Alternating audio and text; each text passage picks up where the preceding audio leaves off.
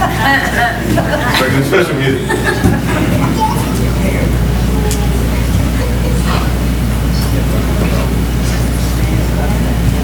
How we doing? I'm sitting there, I'm like, what's taking her so long to get special music going? It's my fault, I didn't read the outline. How's everybody doing? We have a good week? Man, I tell you, I'm getting old.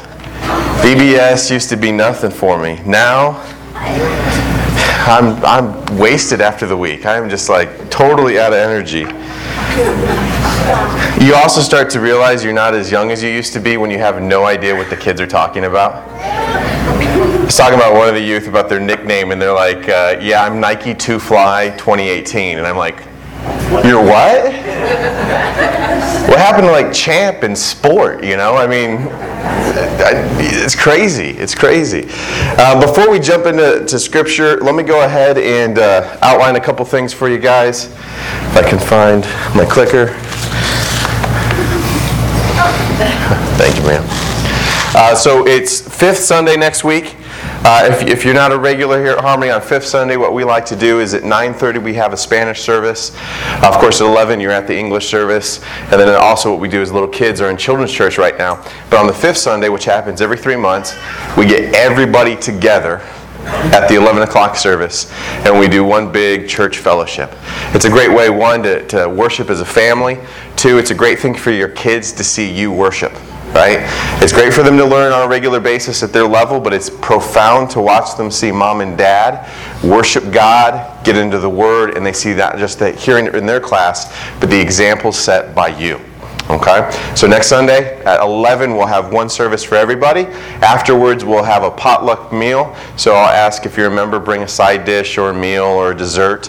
And then during that I will tell you guys the exciting things that are happening at Harmony Baptist Church and what kind of the game plan is for the next few months. All right? All right, let's go ahead and jump in. This is an interesting sermon today. And I love going through books of the Bible in order because God presents topics not necessarily in the order that you and I would sometimes think.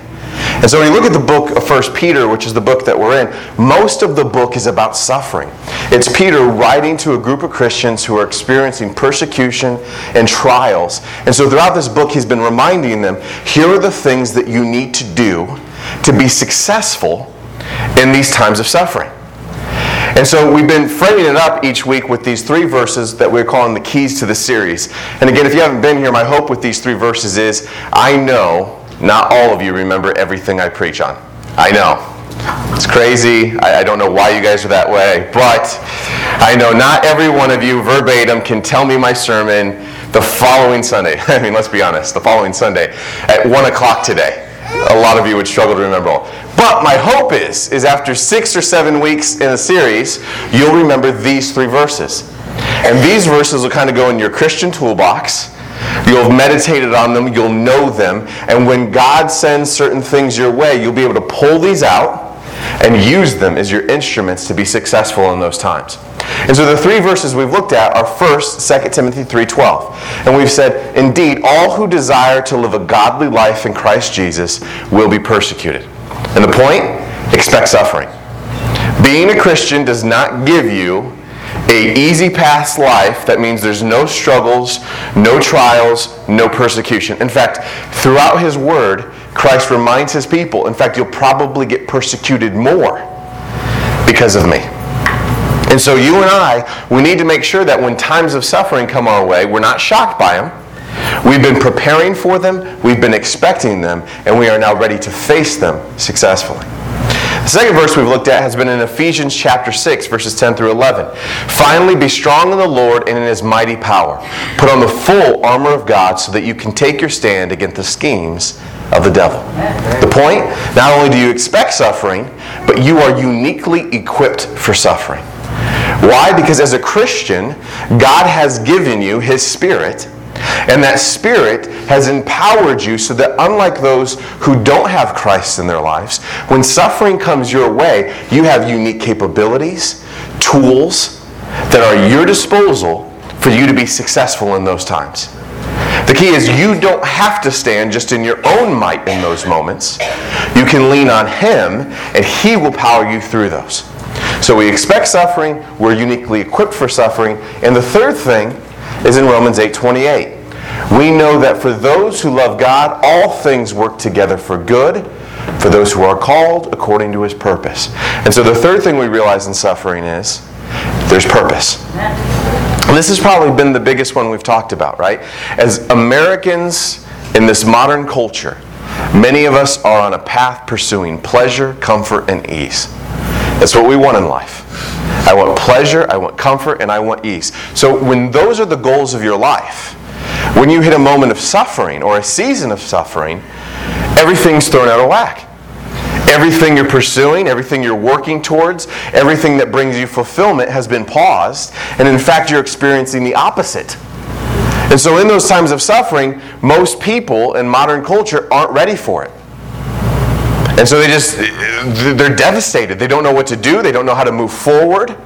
And even those who have faith, often what their prayer is in those times of suffering is, God, end this as soon as possible. Just end it. Please let the storm pass. You and I have to realize as Christians, that's not our focus.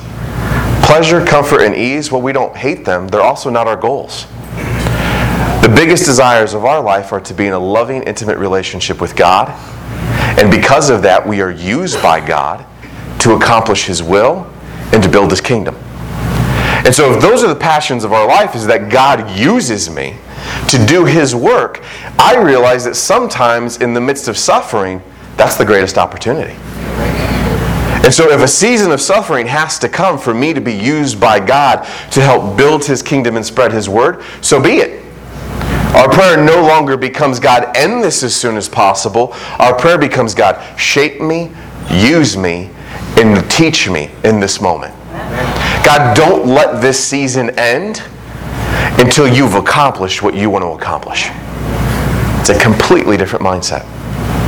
Now today's interesting, and here's why it's interesting. We're going to be in 1 Peter chapter 3. So most of this book, right, we've gone through chapter 1, chapter 2, everything we've read, you go, hey, that makes complete sense to say to somebody who's suffering. But then you get to chapter 3, and he starts to talk about marriage. And you're like, why is he talking about marriage? And this is why I love just going to God's Word as is, right? What you and I like to do with God's Word a lot is cherry pick, right? We go into it and we're like, I like this, and I like this, and I like this. I'm going to take those I'm going to use. Those I'm going to put on a t-shirt and a coffee mug. I'm going to sing songs about them. I'm going to write them down. They're wonderful. But then we come to passages and we're like, I don't like that one so much. So you know, I'm just going to skip over that, and we'll go from there. And I'll be honest, there's times even as a pastor, I'm like, do I have to preach that one this weekend? I'm like, put on your steel-toed boots because we're about to get taken to school today. But the point of the Word is not for you and I to be comfortable. It's for us to admit that God, who is above us, has wisdom that doesn't always make sense to us.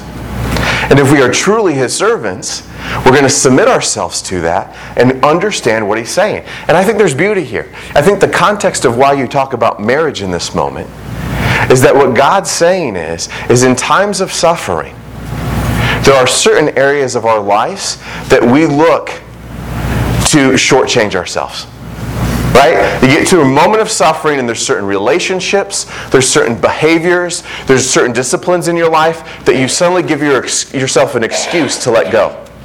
And I think what he's pointing to here is that for some of us in times of suffering, we start to neglect the relationships that are at the core of our lives, including our marriages.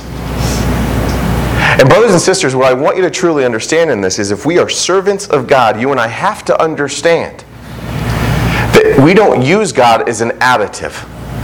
Meaning we don't come to Him and say, here's my life, God. I've got a few little gaps for you. I'd like you to come in and fill those gaps. It's not what He does. God is not here to add on to your house. God is here to rebuild you from head to toe. He is here to make you completely and utterly something different. And He doesn't care if He has to throw out everything else to start over. And so I want you, as you read this, to understand this is the wisdom of God. Does it align with culture? No, it does not. But frankly, I'd ask you to take a look around at our culture and see how successful we are at relationships, and ask yourself, should we really be submitting to the wisdom of the world that we live in? Because if you look around us, we're not following this, and it doesn't seem to be going very well for us in terms of marriages and in romantic relationships.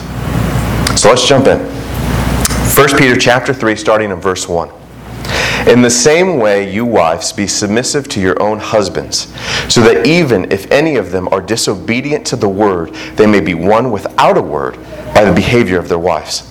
As they observe your chaste and respectful behavior, your adornment must not be merely external, braiding the hair and wearing gold jewelry or putting on dresses, but let it be the hidden person of the heart, with the imperishable quality of a gentle and quiet spirit, which is precious in the sight of God.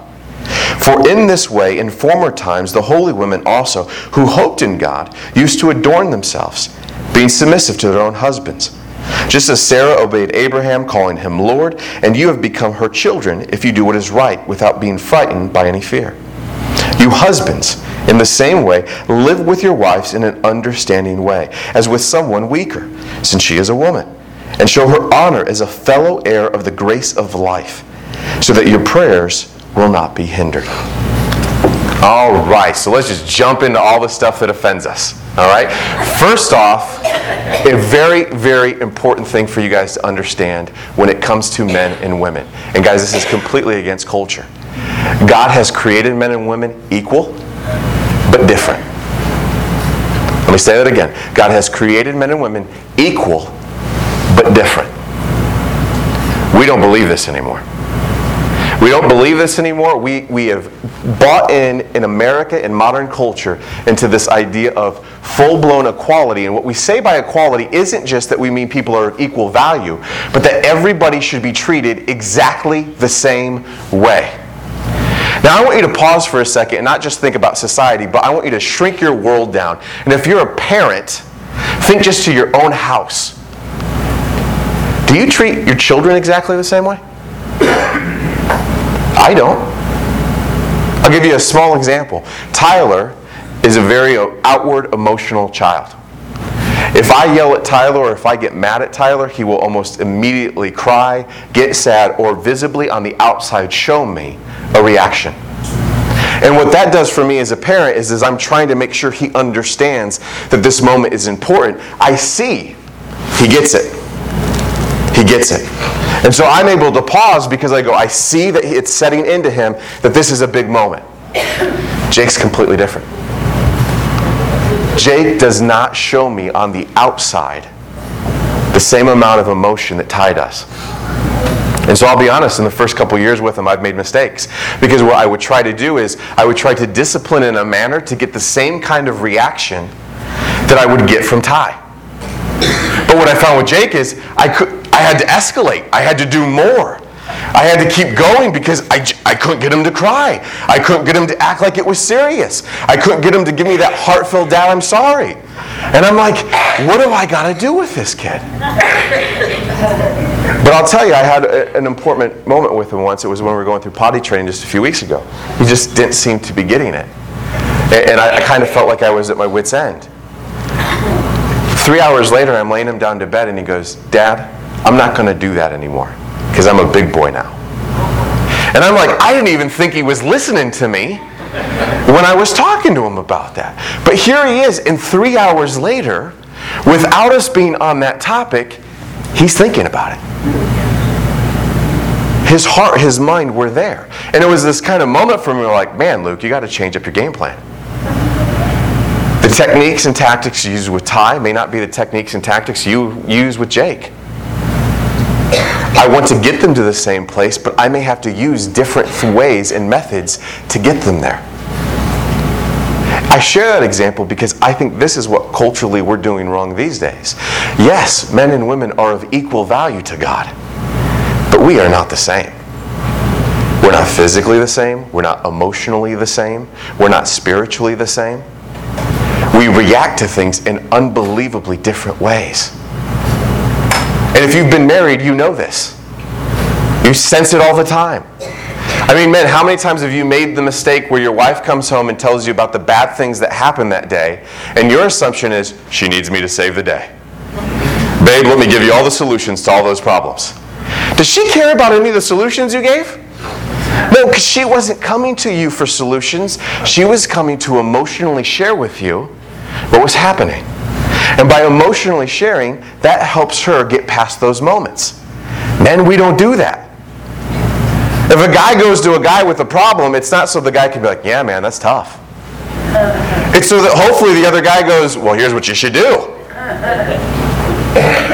Vice versa, right? Women, how many times has your husband come home, had a rough day, and you're trying to make him talk about it? And he doesn't want to talk about it. Talking about it for most of us doesn't make it better. It makes it worse. So what we're saying is, give me a moment to let that die and bury. Then I can be here with you guys and be good. Instead, you're trying to dig it back up and make me go through it, and I ain't going to be happy after we do that. It's like one of a million examples of how we just don't function the same way. Men, do you ever hear your wife talking on the phone with their female friends and you're like, you guys talk about that? If I ever walked into the guys and started talking about that, they'd all look at me like, what is going on? I mean, women, you may not know this. You can literally put a good group of men together in a room and there will be 20 minutes of no talking. And we're not weirded out by it. That's cool. I've never seen that with my wife and her girlfriends. They get to more depth in their 3 minutes of phone conversations than I get into 3 weeks of hanging out with my brother. And I say this even though it's general, because when we try to treat everybody like they're the same, do you know what ends up happening? We don't specifically address anybody in the optimal way. Instead of giving men what men really need, instead of giving women what they really need, we end up giving nobody what they need. And what creates is this mass confusion that you now see in our society. Why in our society do we have people who think, I can say I'm a woman? Because we don't really treat anybody like sex matters anymore. Everybody's the same. We treat everybody the same. No one knows what it means to be man. No one knows what it means to be woman. Because in our society, we've taught you they don't matter. It's not true. That's not what God created, and that was not His desire and intention. And so I need you to understand that as we look into this. Equal, but different. And there's a couple places we see this play out within God's Word. Look at Genesis 1:27. From the beginning, God says this. God created man in His own image. In the image of God, He created them. Who? Male and female. Was male only made in His image? No. Both male and female are reflections of the image of God. Both of them are used by God to be His temple where He puts His Spirit. Both of them are used and are called co-heirs with Christ. Both of them have eternal value and purpose. However, they're different. And we see this talked about throughout the rest of the entire time with church. Go to your Bibles and flip with me to 1 Corinthians chapter 12. In 1 Corinthians chapter 12, we're not talking about marriage, but what we are talking about is we're talking about how different talents and abilities come together. So 1 Corinthians chapter 12, starting in verse 12, it says, "For even as the body is one, and yet has many members, and all the members of the body, though they are many, are one body, so also is Christ.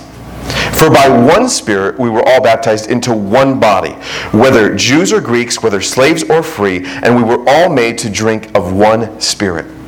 For the body is not one member, but many. If the foot says, because I'm not a hand, I'm not part of the body, it is not this reason any less a part of the body. And if the ear says, because I'm not an eye, I'm not part of the body, it is not reason for any less to be part of the body. If the whole body were an eye, where would the hearing be?" Do you understand what he's saying here? He's saying every person has a different role and responsibility in the kingdom of God. The only way that we are able to accomplish the work we do is when those different abilities come together and in one spirit move forward. It is the diversity united that brings us power and capability. And so though these roles are different, it's when they're lined up together that God's power and purpose can be played out. We've had the same conversation at this church about pastors and members. Am I more important than you? No. But do we have the same role? No. Would God want us all to have the same role? No. We have different responsibilities, different purposes, but we are both equally responsible for the kingdom moving forward. We are both equally responsible for the mission that we've been given. And so I need you to have this context as we start looking at these things. So let's talk about the next offensive thing, submission. Wives, submit to your husbands. Women, how many of you like that word? Here's why we don't like that word. We don't like that word because we have a uniquely American view of submission. When we think about submission, we think about two forces going against each other in battle, and one force overpowering and defeating the other. Right? We think of it in terms of like MMA fighting. I have forced you to submit to me. And so in that term, submission is a bad thing because it means defeat. It means loss.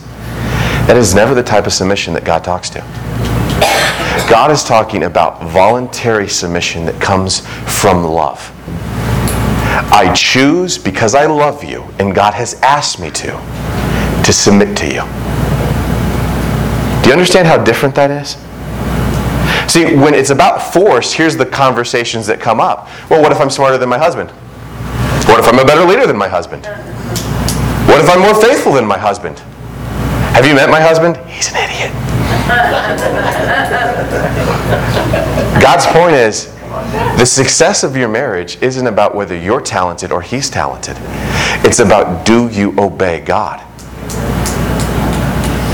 It is absolutely possible for a woman to be more faithful, a better leader, a better communicator, a better everything than her spouse. God still looks at that couple and goes, I ask you to submit to your husband. Because I'm asking you to trust in God. I'm asking you to trust in me. This is what I've built, and this is how I'm asking you to function. And so where people get wrapped around the axle with this word submission is they want to say, well, I'm more powerful. This isn't about power, it's about love. Are you willing to lovingly submit to the plan that God has laid aside? And to be honest, guys, that's what we're asked every single day as Christians. Every single day as Christians, God is going to present things to you that don't make sense. Every single day, God is going to present things to you that go against your natural inklings. And what you will choose as a servant is, God, in this, while I don't like it and don't understand it, I love you and I trust you. Amen. So I submit myself to you. That's what submission looks like. Look at Ephesians 5:22. Ephesians 5 is the other big passage in the Bible that talks to marriage. It says, wives, submit to your own husbands as to the Lord. For the husband is the head of the wife, even as Christ is the head of the church, his body, and as himself its Savior. Now as the church submits to Christ, so also wives should submit everything to their husbands. Do you get what God just said there? He's giving context to why he's asking wives to submit to their husbands. Everything relationally points back to God. Everything relationally points back to the gospel truth presented through the life of Jesus Christ. And so husbands and wives, you may not realize this. Your relationship really isn't about you. Your relationship is actually a living example of the gospel. It's a living example of how Christ and the church interact. And what he's saying is women, your role in this living metaphor is to exemplify the church. You are the one that uses your talents and abilities and lovingly submits them to the leadership of Christ to allow his work to be done. And so, wives, your role is basically daily to look like what God wishes the church look like. A group of loving, talented, committed people saying, I will do what is needed to make this successful. And so think about that. How beautiful is it and how responsible feeling is that our marriages don't just reflect us. They're actually, as Christians, reflecting Christ and the church. It's a testimony to those things. Third thing. True beauty is internal, not external. Now notice, he doesn't say that we can't be focused on the outward appearance. But his point that he makes to us is, please do not spend more time caring about how you look outwardly than who you are inwardly. We should never look at our lives and find that we are spending more time on makeup, clothes, hair, working out, or any of those things than we are on being close to Christ. Than on reflecting a spiritual discipline and behavior that in our actions displays that we are His children. I mean, let's be real. A lot of us, male and female, take a ton of time to think about what we're putting forward for people to see. I mean, you ever remember high school, you would actually craft an image outwardly that had nothing to do with who you were? I actually love that I moved a ton as a kid, because you know what I ended up learning was, every time I'd move, I'd be like, here, I'm not going to be the nerdy guy. Here, I'm going to be the cool guy. And I would try at the new place for a couple of weeks to be the cool guy. Do you know what always that happened? I ended up being the nerdy guy. You know why? Because I'm a nerd. That's who I am. It was too much effort, too much work, and way too hard to hide that I was a nerd. But there are some of you, your whole lives are dedicated to building a facade that isn't you. There's some of you, you've built your entire value proposition on who you are as a person, on what you look like externally. And parents, wake up. Your kids are in a way worse world than you are. Don't you love on Instagram those pictures of the ladies who are like, I just woke up like this? Yeah, right! You just woke up with your hair like that, and the makeup like that, and the lighting like that. Who's taking the photo? I have never woke up looking like that. I have never seen any of these pictures that are supposed to be just candid moments that looked real. And I'm around a lot of people, okay? I mean, I see you guys all the time. We're not always looking like those Instagram photos. I mean, have you ever run into a person that you only knew on social media and you're like, that's you? Really? Who's this person then? I don't recognize you at all. We have built ourselves on lies about what I can make myself look like. That's why I love that you're at a smaller church. Because I want you to be at a place you're known. I want you to be at a place where, like, I have what I have with my family. If I walk in to my parents' house, it doesn't matter what I say. My mom and dad know me so well, they just read me. Hey, what's bugging you? Nothing's bugging you. Liar. What's bugging you? How do you know something's bugging me? Because of the way you're standing. Because of the way your shoulders are leaning. Because of that stupid fake smile you have on your face. When you have a fake smile, your lips do this weird thing. Like, they know me. There's no point lying. You need to be known like that, because what God cares about what's really in here. How many of you are spending time shaping that? He mentions it here with the women, but this is an issue for all of us to look at and to acknowledge in our behaviors and in the way that we compose ourselves. Look at 1 Samuel 16:7. But the Lord said to Samuel, do not look on his appearance or on the height of his stature, because I've rejected him. For the Lord sees not as man sees. Man looks on the outward appearance, but the Lord looks on the heart. So men, let me just talk to you for a second. Women, I'll address you first. Let me do that. Do not spend more time on your fashion and how you look than on your heart. Men, cherish your wives for who they are, not how they look. Do not sit there and compare them to some supermodel who spends 60 hours a week to make sure she looks a certain way, has starved herself and has a whole team of people to make her look that way, and wish you had that when what you really have next to you is someone who loves you, sacrifices for you, and pours out everything they have to make your family right.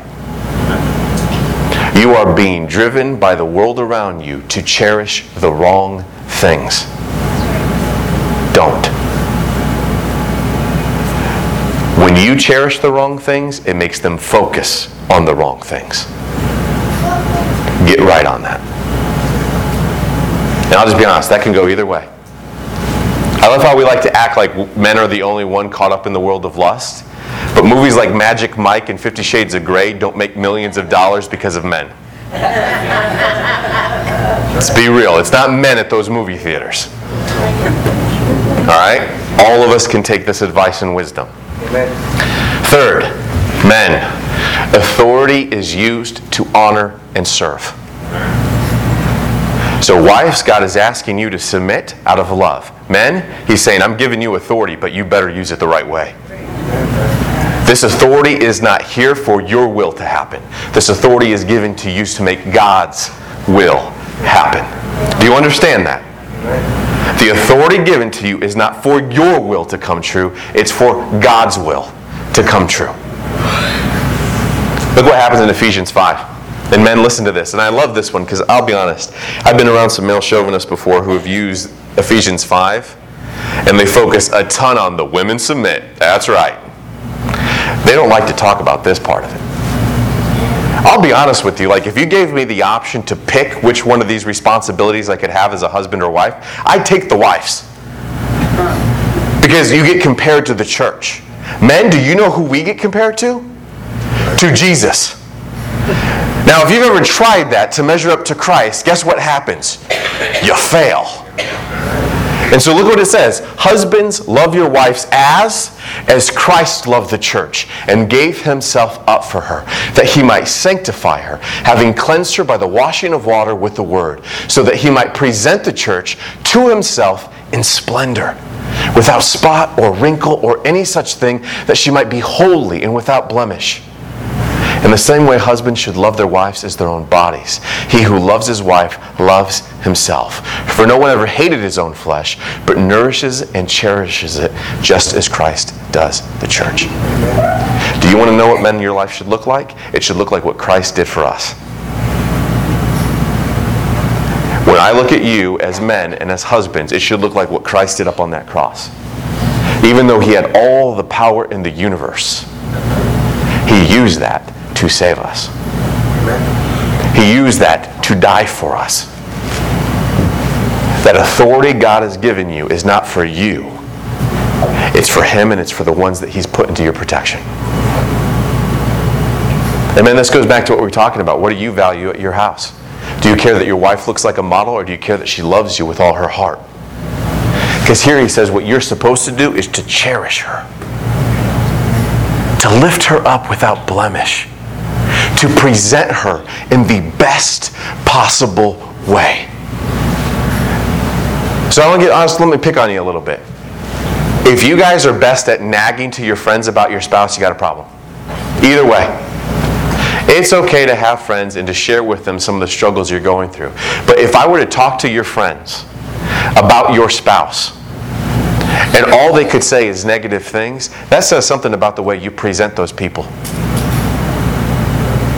It means that when you're with others, you're not lifting them up. You're not talking about how wonderful they are. You're not talking about how loving you are. Instead, you are pointing out everything ugly. You're actually doing the opposite of this. Instead of covering those blemishes, you're pointing them out. You're highlighting them. We have an unbelievable responsibility here, and we need to make sure that we're fulfilling it. Husbands, love your wives like Christ loved the church. Give up everything for them. Covenant, not contract. This is huge. When you read both Ephesians 5 and you read 1 Peter, do you know what there isn't? There's no conditions. Right? It didn't say, husbands, love your wives as Christ loved the church if your wife does these things. It doesn't say, wives, submit to your husbands if your husband does these things. It simply says, if you are a husband, you do this. If you're a wife, you do this. And here's why that's unbelievably beautiful. When you're involved in contracts, do you know what you look for? You look at the other party to see if they're holding up their end of the bargain. And the moment they're not holding up their end of the bargain, one, you start calling them out on that, and two, you start using it as justifications not to hold up your end of the bargain. I can even tell you at work it works this way. We'll have contracts where you realize, like, hey, they fulfilled their end of it, so they're probably not going to call us not fulfilling our end of it. Because if it ever got into a legal battle, we'd both be in trouble. So we're both just going to agree to not even look at the contract anymore. How many marriages have you seen where the husband and wife are far more focused on the other spouse and how they're performing than they are themselves? What would happen in your marriage if instead of you keeping a laundry list of everything your spouse has done wrong to you, you kept a laundry list on the things you need to get better at? And what if they kept a list of the things that they were supposed to get better at? When we're in contracts, we look for all the shortcomings and then we justify not fulfilling our bargain. God goes, covenants aren't that way. And I love 1 Peter because he gets real here. In 1 Peter, notice what he said. He said, wives, be submissive to your own husbands so that even if any of them are disobedient to the word, they may be won without a word. What's he saying? A Christian wife should still be submissive to a non-Christian husband.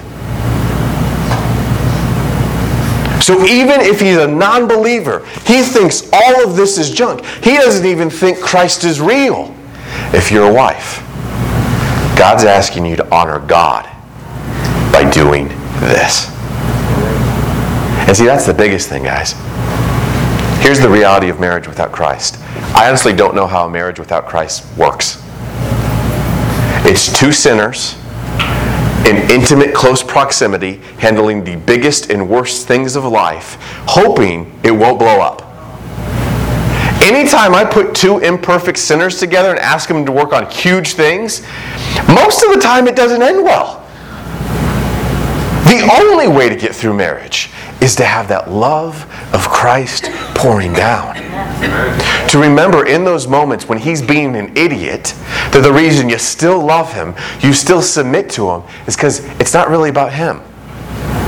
It's what Christ, your Master and Savior, has asked you to do. And men, same way. In those moments where she is making you mad and you feel completely disrespected and you feel like you've been treated like a child, you still honor and cherish her, not because she deserves it, but because your Master, Lord, and Savior has asked you to, and you committed to him to. And so the beauty of a covenant marriage is God is constant. So if the one condition is, if God's still God, I do these things, you will always do these things. He's not changing. And so make sure, if you're married, your relationship isn't two people, it's three. It's husband, it's wife, and it's built on the foundation of Christ. That's what keeps it moving forward. If you're in a contract, I pray for you. Because you're going to be able to always have a list of shortcomings. Always. And if you want to, you will find ways to use those to justify your own shortcomings. You should be consumed with what God has asked you to fulfill. What God has asked you to do. You let your spouse worry about fulfilling their roles in their relationship with God. That's the kind of mentality that we are supposed to have. Ephesians 5:30. Because we are members of his body, therefore a man shall leave his father and mother and hold fast to his wife, and the two shall become one flesh. This mystery is profound, and I'm saying that it refers to Christ and the church. However, let each one of you love his wife as himself, and let the wife see that she respects her husband. All of this is built in the foundation of what Christ does for us. And when we do it, something beautiful happens. We can't understand it. We can't explain it. But we become one. We become one. And when When we are one, that is when we are strong, that's when we're united, and that's when we can face things that we could never dream to face by ourselves. And so I encourage you, as you leave this week, come back to this passage and really pray about it. Really look at it. I know how weird it is in 2018 America to say these things. They're not even weird. To most people, they're unbelievably dated and offensive. But we're not here to serve the culture. We are here because we believe in a perfect God, and we believe this is His model that He has built from the beginning of time. And we serve it, and we obey it, because He's master and we're servant. I encourage you, if you're married, dig into this and you look at what your roles and responsibilities are. Not your spouse's, yours. And you pray for God to keep maturing you and growing you. And then to both of you, remember, your marriage is a sign to all those around you of what God can do. I pray that people look at the way your marriage looks and go, that's weird. But you know what I hope is that they'll also realize, you guys are really strong.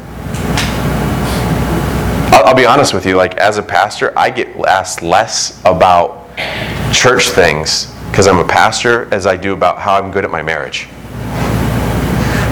And it's normally not because I'm a pastor. It's like when people see two loving people get through things together, there's just a bunch of people like, how do you guys do that? How do you do that?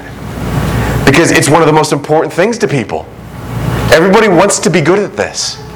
And so if you do this right, my goodness, the opportunity to use this as a testimony to talk to the power and the love of Jesus Christ is unbelievable. We're going to take Lord's Supper here in a second, but before we do that, I'm going to close us here in prayer.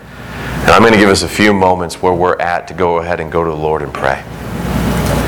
My hope is as you're praying a couple things. One, if you're not a Christian, that you will realize that this God is a profound and powerful and loving God. And His ways are not the ways of the world. And if you've been frustrated as a non-believer in where your life is headed, there is a different way. A dramatically different way. And it's found with Jesus Christ. I pray that if you've never talked to Him before, that you'll just reach out to Him. That you'll just say hi, because I guarantee you, if with earnestness in your heart you reach out to Him, He will respond. And for those that are believers, I pray that you will think about how your life reflects Christ and the gospel. Whether you're married or not, each and every one of us should live in such a way that the actions of our lives are a testimony to Jesus and what He did for us. Let's go ahead and go to the Lord in prayer. Dear Heavenly Father, as we come before You, we are so thankful that You loved us so strangely. That, Father, when we were sinners, when we stood against You, when we ignored You, when we hated You,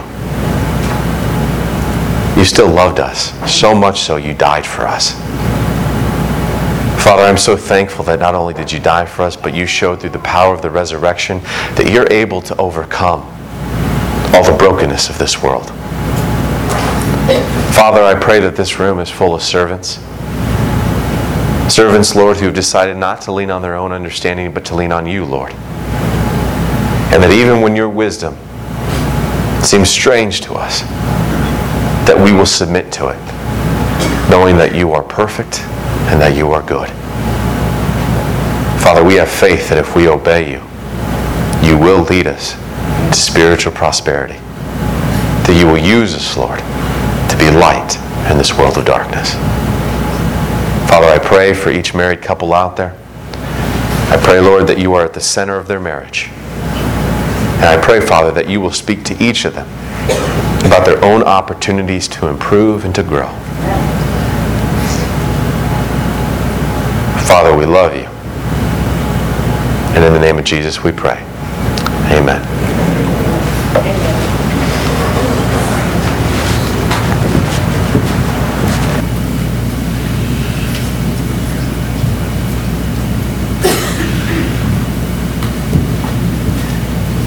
Let's all stand.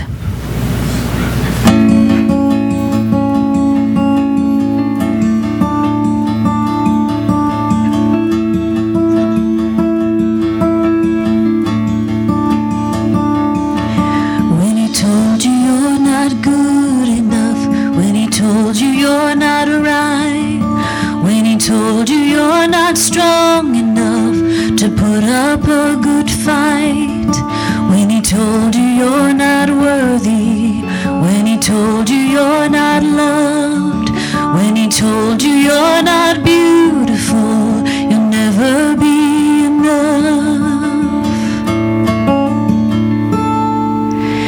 Fear, he is a liar.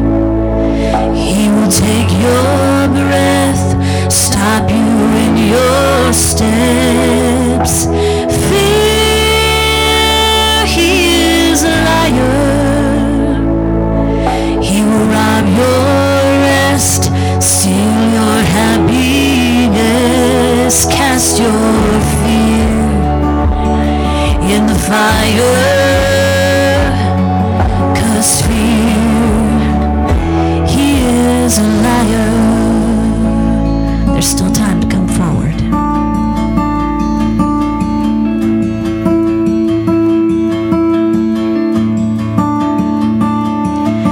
When he told you you were troubled, you'll forever be alone. When he told you you should run away, you'll never find a home. When he told you you were dirty, that you should be ashamed. When he told you you could be the one that grace could ever change. Oh, fear, he is a liar. He will take your breath, stop you in your steps. Fear, he is a liar. He will take your rest, steal your happiness, cast your fear in the fire. 'Cause fear, he is a liar.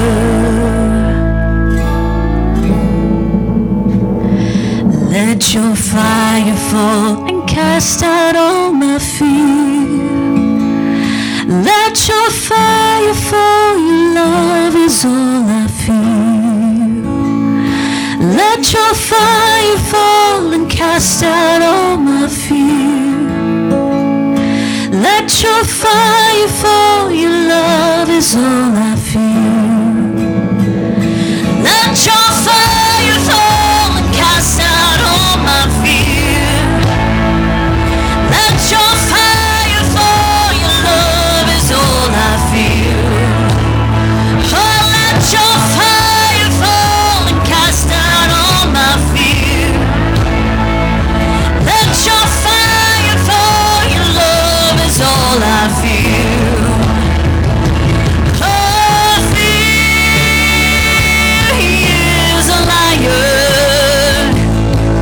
He will take your breath, stop you in your steps. Fear, he is a liar. He will rob your rest, steal your happiness. 'Cause fear in the fire. 'Cause fear, he is a liar. 'Cause fear, he is a liar.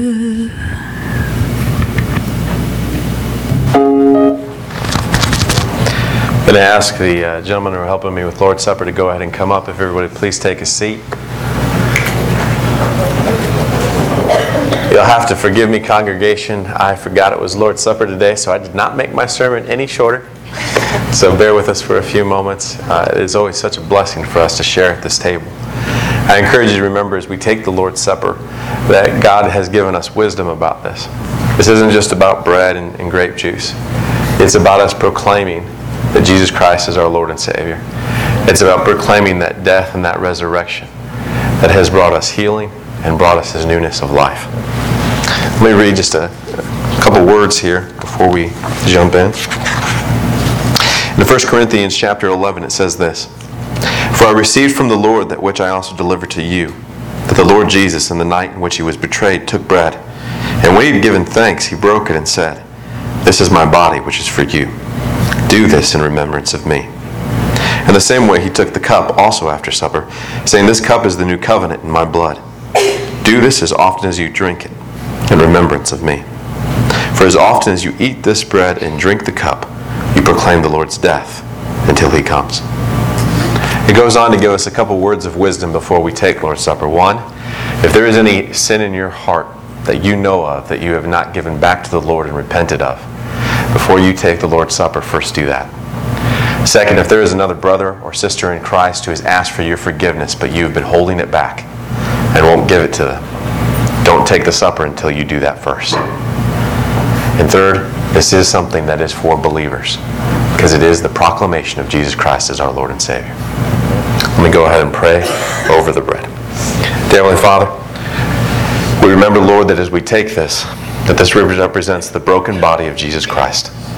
A body that was broken, Lord, not because of lack of power, but because of a willingness, Lord, to submit to your will. A willingness, Lord, to submit so that you and us, could be saved from our sins. Father, what love that He was willing to go through such pain for what we deserved. Father, may you bless the one that eats this, and may they know the truth of Jesus Christ as their Savior. Amen.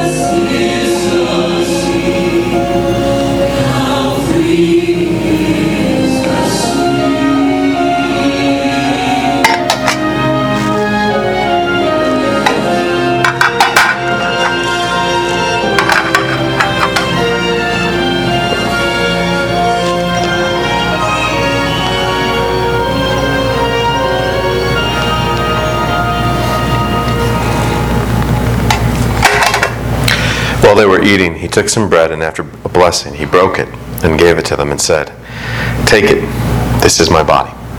As a family, let us eat."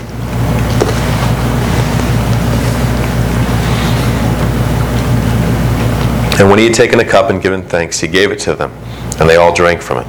And he said to them, "This is my blood of the covenant, which is poured out for many. Truly I say to you, I will never again drink of the fruit of the vine until that day when I drink it anew in the kingdom of heaven." Heavenly Father, as we take this cup, may you remind us, Lord, of the blood that has washed us clean. Not only, Father, did it wipe away all our sin, but it also covered us in your righteousness. Father, we have a hope in our hearts, no matter what we face, because we know one day we will be greeted as children entering the kingdom of heaven. Thank you for allowing us to be your children. In Jesus' name we pray. Amen.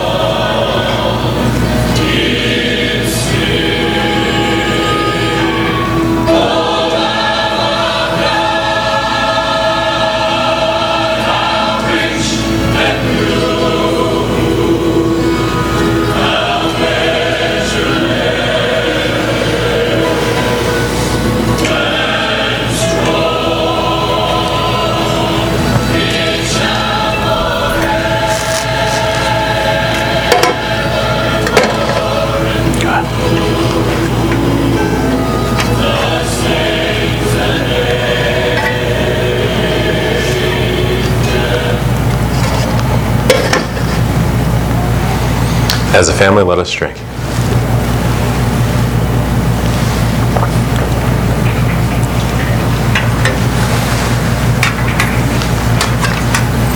I always remind you when we take Lord's Supper, just pause for a moment and think of that wonderful day when we will be at that table up in heaven, with Him at the head and all the believers throughout all time sitting next to us. What a wonderful thing to look forward to. Thank you for being here today. We should all thank Brother James as we get out here today, because he was risky today. We only had 3 extra pieces of bread and 4 extra pieces of cup. So you tell him be more optimistic next time about the number of people that are going to show up. I love being with you guys. You're in the most beautiful place in the world right now. You're in God's house, surrounded by God's family. Remember 2 things. 1, you've been given a spirit of power, love, and self-discipline. And secondly, you have a mission. Go outside those doors and go build disciples that love God, love people, and follow Jesus. Have a great week. Love you guys.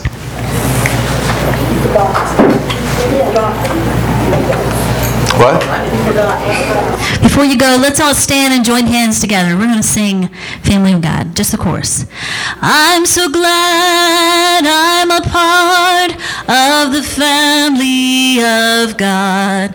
I've been washed in the fountain, cleansed by his blood. Join us with Jesus as we travel this sod, for I'm part of the family of God. God bless y'all. Have a great week.